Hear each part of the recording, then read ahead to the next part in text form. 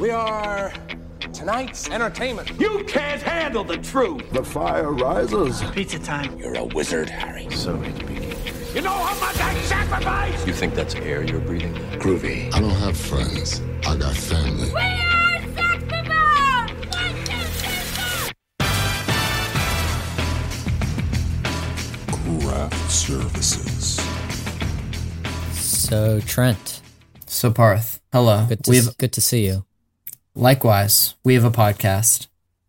I'm seeing you here at a friend of the show, Jordan Sikafus's place, and you have a cute kitty with you.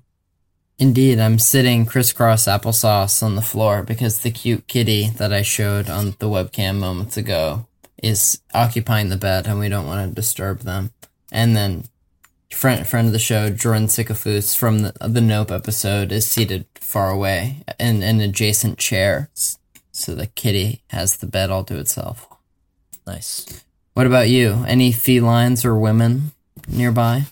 I guess 2 in the rooms next to mine, but they're not out and about. They're in their own rooms, you know? That notwithstanding, I am wondering what you've been eating most recently. Good question. Yeah. I had 2 Halloween Oreos, and they have orange filling, but it says on the packaging that they taste the same. But somehow, because they're orange, they taste a little better. Is that the cat? No. Is there a sound? I heard like a squeak. It either sounded like a squeak or like a screech or something. I don't mean to rat out our friend off the show, but I think the squeak you heard may have been her undoing the cap of our Yellowtail Chardonnay that she is now pouring into a dinosaur mug. So that was not the cat. That was just Jordan drinking white wine. Wow. Yeah. Good white wine, though. Yellowtail has a reputation that precedes itself. What about you, though? I most recently went out to dinner with my parents and grandparents, the whole familia, because my grandparents are flying back to India next week. Didn't they get their green cards? Is that true? Other set of grandparents, but yes. Oh, I heard the other day you went home to celebrate that. Yes, I had to go see them. Tell them I said congrats and welcome. Oh, don't worry. They ask about you quite often. I can't tell if you're kidding. I guess not joking in that they do ask about the podcast. But I doubt they ask about me on a personal level. It sucks that they have to ask because you can tell they're not regular listeners, because regular listeners would know what's happening with the podcast, and they would know that maybe right about now we'd want to cue the intro.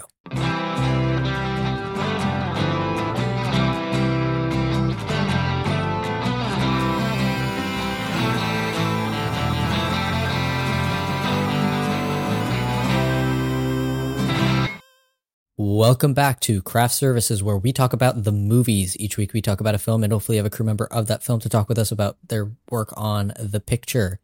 This week, it's part 2 of a conversation we had last week with who? With sound mixer John Pritchett. Does that sound right? For what film?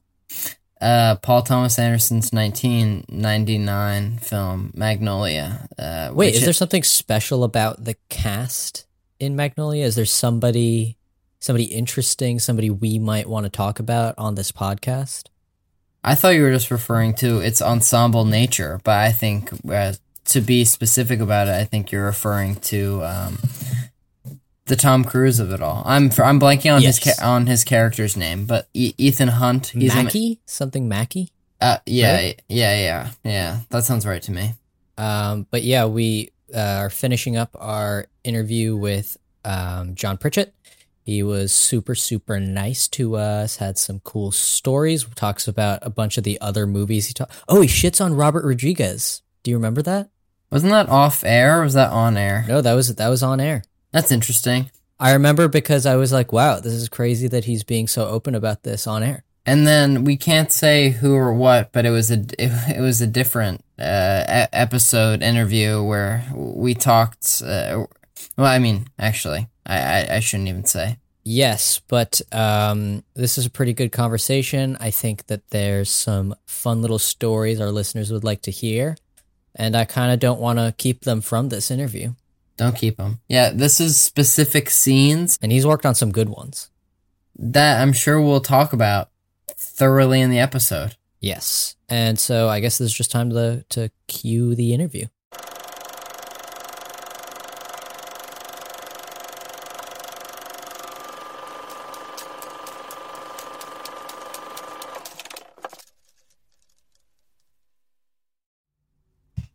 I guess one more scene that I wanted to ask about, another cruise related scene.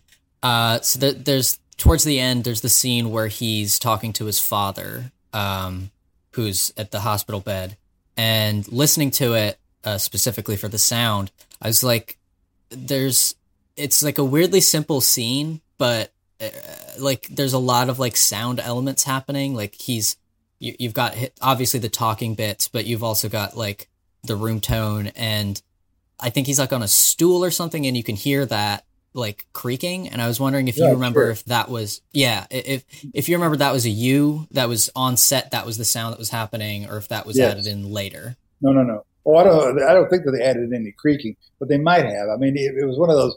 Alden didn't want to. I mean, Paul didn't want to change anything. He didn't want us to go in there and oil up the chair like we normally would do. Normally, we try to deal with the elements on the set and making noise. We may oil something up. We may put pads underneath the feet of the chair. All kinds of things that we do to control the environment rather than trying to control the actor. But in that particular scene, we were not going to interrupt anybody at all for anything. Jason Robards, who just gotten out of the hospital, come and do that scene. He has oxygen in the scene. He really was on oxygen. He died. He died just weeks after we did that show. Yeah, so we really had to be sensitive about it because it was difficult. For Tom too. I mean, that was one of Tom's most emotional scenes, and it was one of those who becomes it takes on a life of its own. The scene, you really don't want to interrupt anything, and you want to make sure that you don't have to go in and say, "Oh, I've got to change your microphone," or something like that. You got to really protect them. And so that's what we try to do. And that scene is one that stands out as one of those days that it was just like very intense.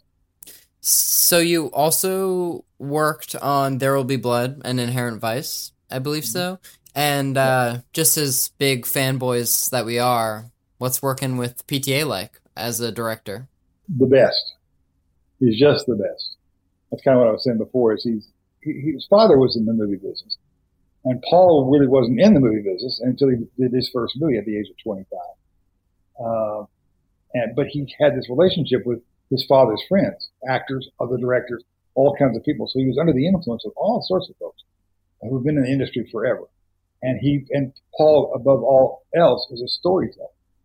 I mean, that's what makes a great filmmaker. It's not a person who's technically one way or the other, but somebody who can tell a story. You can have all the technical gewgaws in the world, and it won't be a good movie because it has no story. And Paul is a great storyteller. And that's how he uses his actors, too. He makes them great storytellers. Anything you can say about There Will Be Blood? It's just like a masterpiece. So I'd feel wrong not to ask.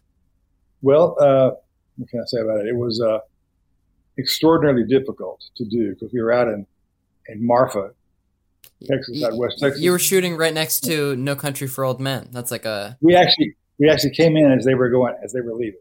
We all had dinner one night. Their last night, we all had dinner. That's our first night there. We moved into the very hotels that they were in. We just kind of changed room. That was one of those kismet moments out in the desert. But that's it was a hard script to begin with. Shooting the whole oil field, all that kind of stuff, very hard. And then there's the Daniel Day-Lewis factor. It was my second film with him, and I didn't even realize then as to what after the first movie what he's really about. Everybody says he's a method actor. He's not really a method actor. Except it's his method. He's not a studied school and that sort of stuff. He does what he does because it's the only way he can do it. He said one day, we talked about it, I said, after the movie he was apologizing for his method. And he says, the problem is I just can't pretend. He kind of has to really live it. On and off camera. The bowling alley scene at the very end of the movie? Mm-hmm. We had a party, a crew party at a bowling alley about a week before we shot that scene. I had to leave because these guys were out of hand. I mean, they were throwing bowling balls and crazy stuff in the bowling alley for real, just kind of practicing in their minds how it's going to be. And Daniel Day he's incredible. I have no doubt about that. But there's in that scene, the bowling balls and all that stuff, they're all rubber. You know, he's not going to hurt anybody with that stuff. Well, he probably could, but he's throwing this stuff like crazy. He leaves, and then I say, okay, now we've got to do the sound effects for all this. So bring out the real bowling balls and the real pins and all that. And we're set up to throw them, people to throw them and make all the noises. And he hears on the walkie-talkies, he's walking across to his trailer, he hears what's going on. And nothing will do but that he comes back to the set and do all the throwing himself. Didn't need to do that, but he wanted to.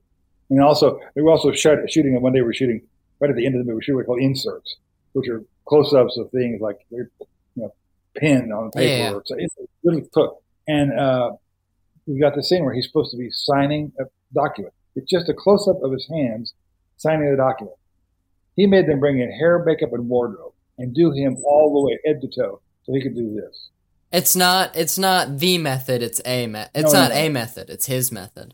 It's his method, and the fact is, by working with Paul, he had a director who would tolerate it. I mean, it hung us up a lot of times. It cost us time and money because of how Daniel had to approach the scene. There was some scenes where out at the oil rig, and the sun is in one direction; it's going this way, and trying to stay up with the sun is always a huge problem when you're shooting something. You have to get coverage. But we had to shoot the whole thing from one direction, on one edge of the desert. And then to shoot the reverse, we had to bring the entire company, everything, around to the other direction. Because you could have anything in the shot, and the shots were big and wide and all that sort of stuff. Well, so we had it all set up to do from this one direction. And he comes out to the set and he goes, well, y'all really shoot it from the other direction first, don't you? But Paul said, yeah, of course, sure. And so we pulled the company up, trucks, everything. They come in and move everything. It took an hour or more than an hour to just switch it around to appease him. Wow. I mean, he's great. He gets that. He gets that respect. Yeah. And he says he's retired. He always says that, though. We'll just wait till a Marvel movie gets him. Yeah. He will. He'll never do a Marvel. He's going to be Iron Man in the next movie. Yeah. He's waiting for the next one. He reads it and goes, there's another Oscar. So you've worked on another really iconic film, which is Dirty Dancing, which you mentioned previously. Anything you could say, which I only just this year watched the film, and it was really fun. And it was fun, and you're how old? I was 20 at the time. But my point is it's ageless. Oh, absolutely. Yes, absolutely. One of my daughter's favorite movies still. My daughter's 29 years old now. But it would always be one of her very favorite movies because it has that appeal. And it's a story that just keeps going. And people quote it all the time, just like they quote the milkshake line from There Will Be Blood. They quote, nobody puts a baby in a corner. They get that stuff, and it stays and stays. It was a miserable picture to work on. Jesus, really? Was it like a chaotic? No, we had a woman producer who was just the worst. She just made everybody's life miserable. So it's basically everybody just kind of tolerating her to get through the movie. And then what made it even worse is that was the beginning of the AIDS epidemic. And so many people on that movie, the dancers and so forth, got AIDS and died. And the director later died too. So it has that kind of a weird history. But it was, in terms of what had happened and what an amazing piece of work it became, was just like legendary. Made that movie for $6 million. And it made, at the time when it came out, it was the company that released it, Vespron, I believe. They lived off of that movie for 20 years. They did not have another movie that made any money. All their stuff was based on that movie alone. And, I'm still friends with a lot of those people that survived on that movie. But I just remember that all that music that's in that movie, first of all, it's all from that period. They couldn't get, and it was all, they brought it to me on quarter-inch tape. They couldn't get approval for a lot of that stuff till literally the day we were going to shoot it. And then they would bring it to me on tape. And, of course, music back in that day, the songs were, a minute and a half long, 75 seconds, 80 seconds long. And we had scenes in it where they wanted to have the music playing in the background. And the scene was 5 or 6 or 7 minutes long. So I would sit there with my recorders, and I would dub over the song to the second recorder, and then dub it again and dub it again. I have a little editing block up there, and I would go in and cut it. Cut it so that it would be longer, like a lot longer. So I was doing that in the field while making the movie to make it fit the theme. Sorry, even in a dance-oriented movie like that, are people dancing in silence? Because, like, I know that that's sometimes a thing in movies. A couple of those scenes, they are, or that what they do is we'd have music on and we'd kill it, and they would continue dancing, and then we'd bring the music back up when they're through talking. So there was a lot of that in that movie. Yes. Just you hearing about the complicated production of Dirty Dancing, but then also how it like became so legendary. When you're working throughout your career, when you're working on a movie, when you have a sense of like, oh, this is one of the good ones, is that like, do those become the ones that are remembered, or is it funny that like you're often wrong? I'm often wrong. I mean, the thing is, I always say, if the movie's a whole lot of fun to work on, it's probably not going to do very well. Really? Do you think that's true? It is true. The ones that are physically or emotionally the hardest to do are the ones that are the biggest critical success. But then again, when you're making the film, whether the movie is a hit or not, I make the same money. None of us make extra money because we had a big success. We're all hourly employees. Yeah. Right. So you want it to be something that you can hang your hat on and say, I did that movie. Everybody loves that movie. But if it's really fun to do, sometimes it just doesn't do as well as we thought it was going to. But the Oscars do reward like you sending your film crew to like freeze their asses off in like Alaska for 6 months, and so that's like where the suffering versus critical success comes in. I'm watching Game of Thrones for the fourth time through this thing, and what those people have endured to do that, to shoot those movies, it's unbelievable to me. They got a lot of awards for it. But there's so many that don't get those awards. I mean, I did both of the most recent Jumanjis. And the second one, started off in Atlanta, Georgia, shooting on stage in local areas. And then we went from there to Hawaii for a week in the jungle. And then we went from there to a mountaintop in Calgary, Alberta, freezing our asses off for a week. And then we went to the southeastern part of New Mexico to shoot in the desert there. And then we ended up in the sand dunes, famous sand dunes that are along the border, Mexican-California border, for another week. It was just really, really difficult. And I thought, well, this movie is going to get some acknowledgement. We just made, at the time, the most money any movie ever made. But, it was fun to say that I did it. It was great to say that I worked on that movie. I love everybody on that. Just the greatest people and the greatest cast and all that. But judging how hard it was to do, it didn't get any kind of accolade that I would have thought. But it was fun. Dude, it's had a great time. So you've done a few films with Robert Rodriguez. You've worked on Spy Kids 2, Sin City, Grindhouse. Grindhouse was actually, we didn't really do much of Grindhouse. I was there we did 3 weeks, and then we had a major breakdown, and they shut us down. And then when they wanted us to come back, I was past it. I didn't want to come back. It was a really grim movie to work on. Whoa. Like, damn, that sucks. But like, what's he like to work with?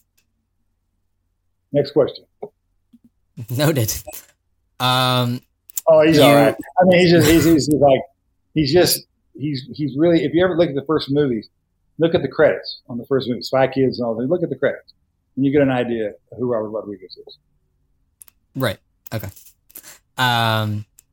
So you also worked on Tree of Life with Terrence Malick, another film that kind of has gone on to have kind of a life of its own. You think so? I'm not so sure.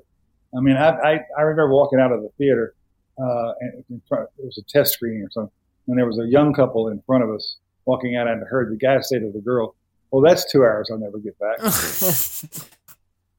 I've never seen the movie, but a lot of people tell me to watch it, and I guess Trent and I have the worldview of film school, so a lot of people are like, yeah, I guess into that. Yeah. There's a part of it they're absolutely gorgeous, and there's a whole story in it about the family. The family that's also really good. Like my wife says, that's the part she liked because it could have been a movie all its own. But there's other stuff that is just silly. I mean, he's got scenes in prehistoric dinosaur scenes where you see a dinosaur going to crush the head of another dinosaur, and then has second thoughts about it. He goes, "Oh, maybe I don't need to do that." And it's the beginning of altruism. It's like bullshit. It's just it was so. Well, at any rate, I didn't do the whole movie. Okay. He's an interesting guy, the director. Was a professor of philosophy at Harvard or someplace. Very one of those kind of guys. Really great to talk to. Really wonderful to talk to. Difficult to work with because his way of doing movies. Well, actually, I shouldn't say that. I think that he's best served by people who don't know much about the business yet. Who are new, because they don't have rules in their heads. They don't have experience that tells them this is how you do this. He wants people who don't have that. He wants people who just walk out and say, "Okay, let's shoot over here, that direction for this part of the scene," and then next scene he'll go, "Well, let's do the rest of it over here somewhere." And then when they're doing it over there, he'll go, "Oh, yeah, everybody come back over here and look at this thing over here." Chaos. For those of us who've been doing it for a while, it was not any fun. For the young people, I think it was great. They loved it. Interesting. And I guess the last movies that I wanted to bring up, just because they're two of the biggest movies of all time. You worked on the latest two Avengers movies. Collectively, I think they've made like $4.7 billion, which I know you didn't get any of that check, but still. To qualify that, I mean, we worked a lot of hours, right? And we worked, and we went out of the country, and we did all kinds of stuff. So we did make some money, even though we're our employees. We worked a lot of hours, but they were great movies to work on. There was so much. When we even went to the hardest, they were fun because the cast was incredible. Every superstar in America is a superhero now. Yeah, and the directors are both really wonderful, sweet guys. And the AD was a good friend of mine, but he became a better friend of mine. But it was difficult. I mean, I was running. I wired 12 people, but I could only put 7 of them on tracks, and so we were constantly switching out transfers. Switch. I tried to keep up with it, and it worked because I said at the beginning, and a friend of mine who did the earlier ones of those. I said, "How many tracks are you running on?" He said, 12, usually 13. I went, "I'm not going to do it." I said, "I'm just not going to do it. I'm going to run 8 tracks and that's it." And I figured out a way at each case to make it just that. And the editor loved our stuff. I mean, I got compliments from the editorial literally every week, talking about this is the greatest stuff, blah, blah, blah. And so I figured, well, we did it right. And then when the movie was over with, I figured they had to replace a lot of the audio because the sets were so noisy. And I got a call from the assistant editor, sound editor, after the movie was over and out. He called me up to say, this is the best stuff ever. We moved almost nothing on the movie, which to me, you can't pay a bigger compliment to a sound mixer. Yeah, to make their job easy.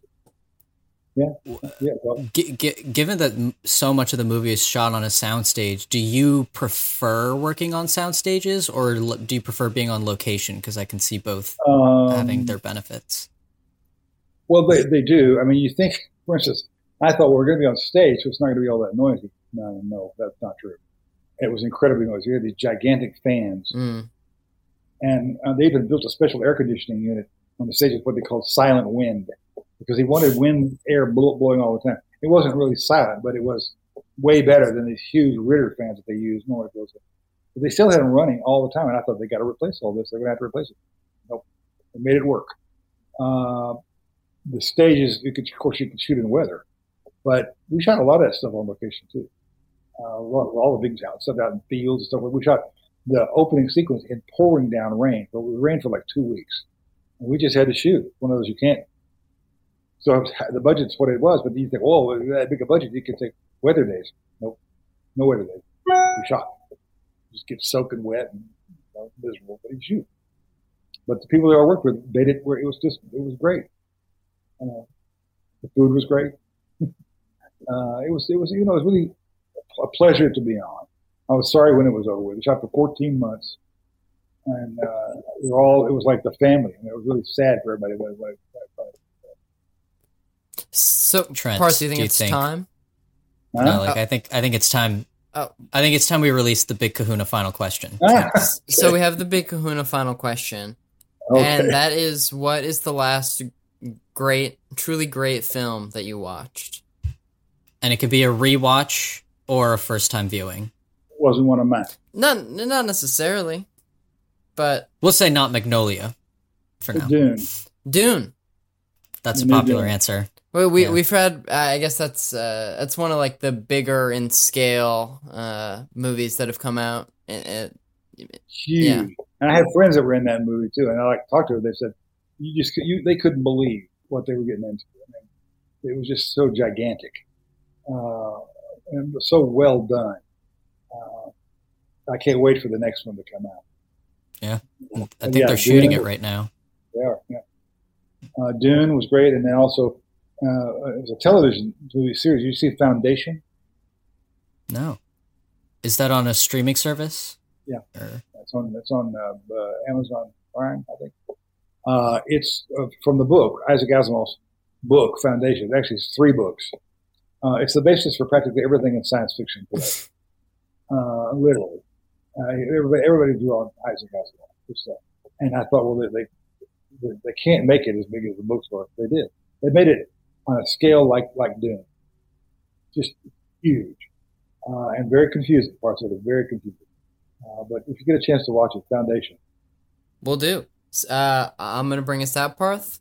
Thank you so much to our guest, sound mixer John Pritchett. He's worked on such films as There Will Be Blood, Avengers Endgame, and our film for today, Paul Thomas Anderson's Magnolia. Thanks so much for your time.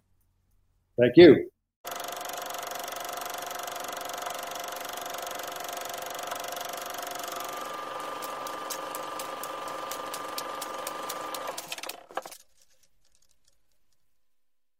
Welcome back to Craft Services, where we talk about the movies. Each week we talk. Wait, Parth, what are you doing? I already did that. Fuck. Shit. I fucked up. Do you keep this in? Sure, that broke my mind for a second, though. Okay. This week we're talking about. Or we did talk about. This week we talked about Use the past tense. Magnolia in part 2 of our discussion with sound mixer John Pritchett. Now, not only have you heard it, but the listener has heard it. So, Trent, how was that interview? Great. I feel like past a month ago, Trent would be more of an expert on how it went, but hindsight's 20/20, and so I thought it was pretty good. Trent, I'm pretty sure we recorded this in July. Doesn't that fuck you up? When I look at the screenshots, like that I store on my desktop, like 1 or 2 from every interview, I look at them, and sometimes I'm like, wow, that was so long ago, or I don't remember this happening, or wow, I forgot what that person's face looked like, or I'm surprised that I looked like that on the webcam. Any of those things. I feel like all of our screenshots, at least one of us looks unattractive or surprised. Like a little stupid. A little, one of our eyes is like wandering in the wrong direction. Yeah. Also like strokey. Yeah. Well, I guess the listeners don't know what I just did, but it was like one of my eyes was half open. The kitten does that when she's sleeping. Just like one eye will be like glued shut. It's so cute. That's cute. Yeah.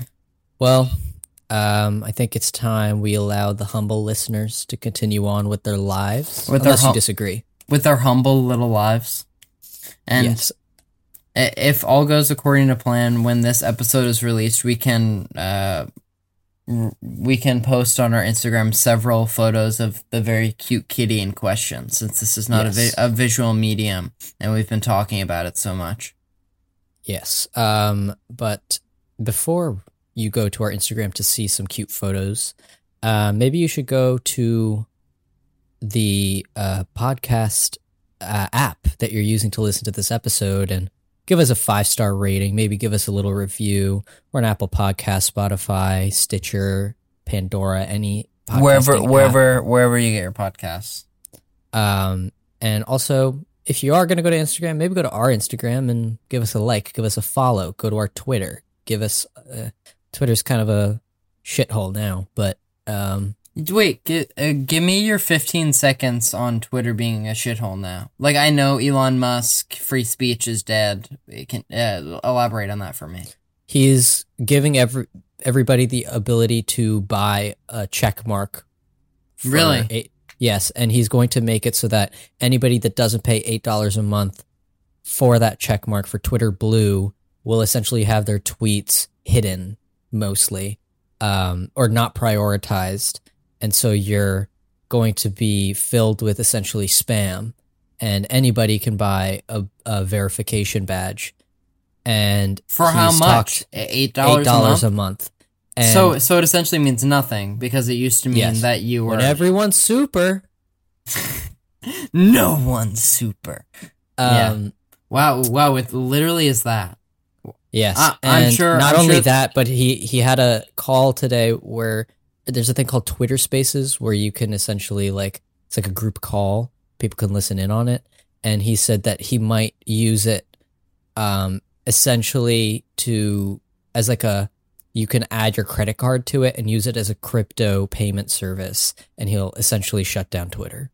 Wow, good thing. So maybe going to our Twitter doesn't matter, but definitely go to our Instagram. It's owned by Facebook, and they're doing just fine. Well, anyways, I think it's time we let the listeners go. And next week, we will finish up our Magnolia talk with our Magnolia discussion. And that'll close it out for Magnolia, and we'll be done with a third of Cruisapalooza. I feel like democracy is dying, but the least we can do is talk about a 3-hour movie, sort of pretentious vignettes. Are you excited? First PTA. I'm ready to go. It will not be the last, hopefully. If Trent, I just checked the schedule. We can't accommodate another PTA. If we stopped doing this podcast before doing Boogie Nights, it was all for naught. You can quote me on that.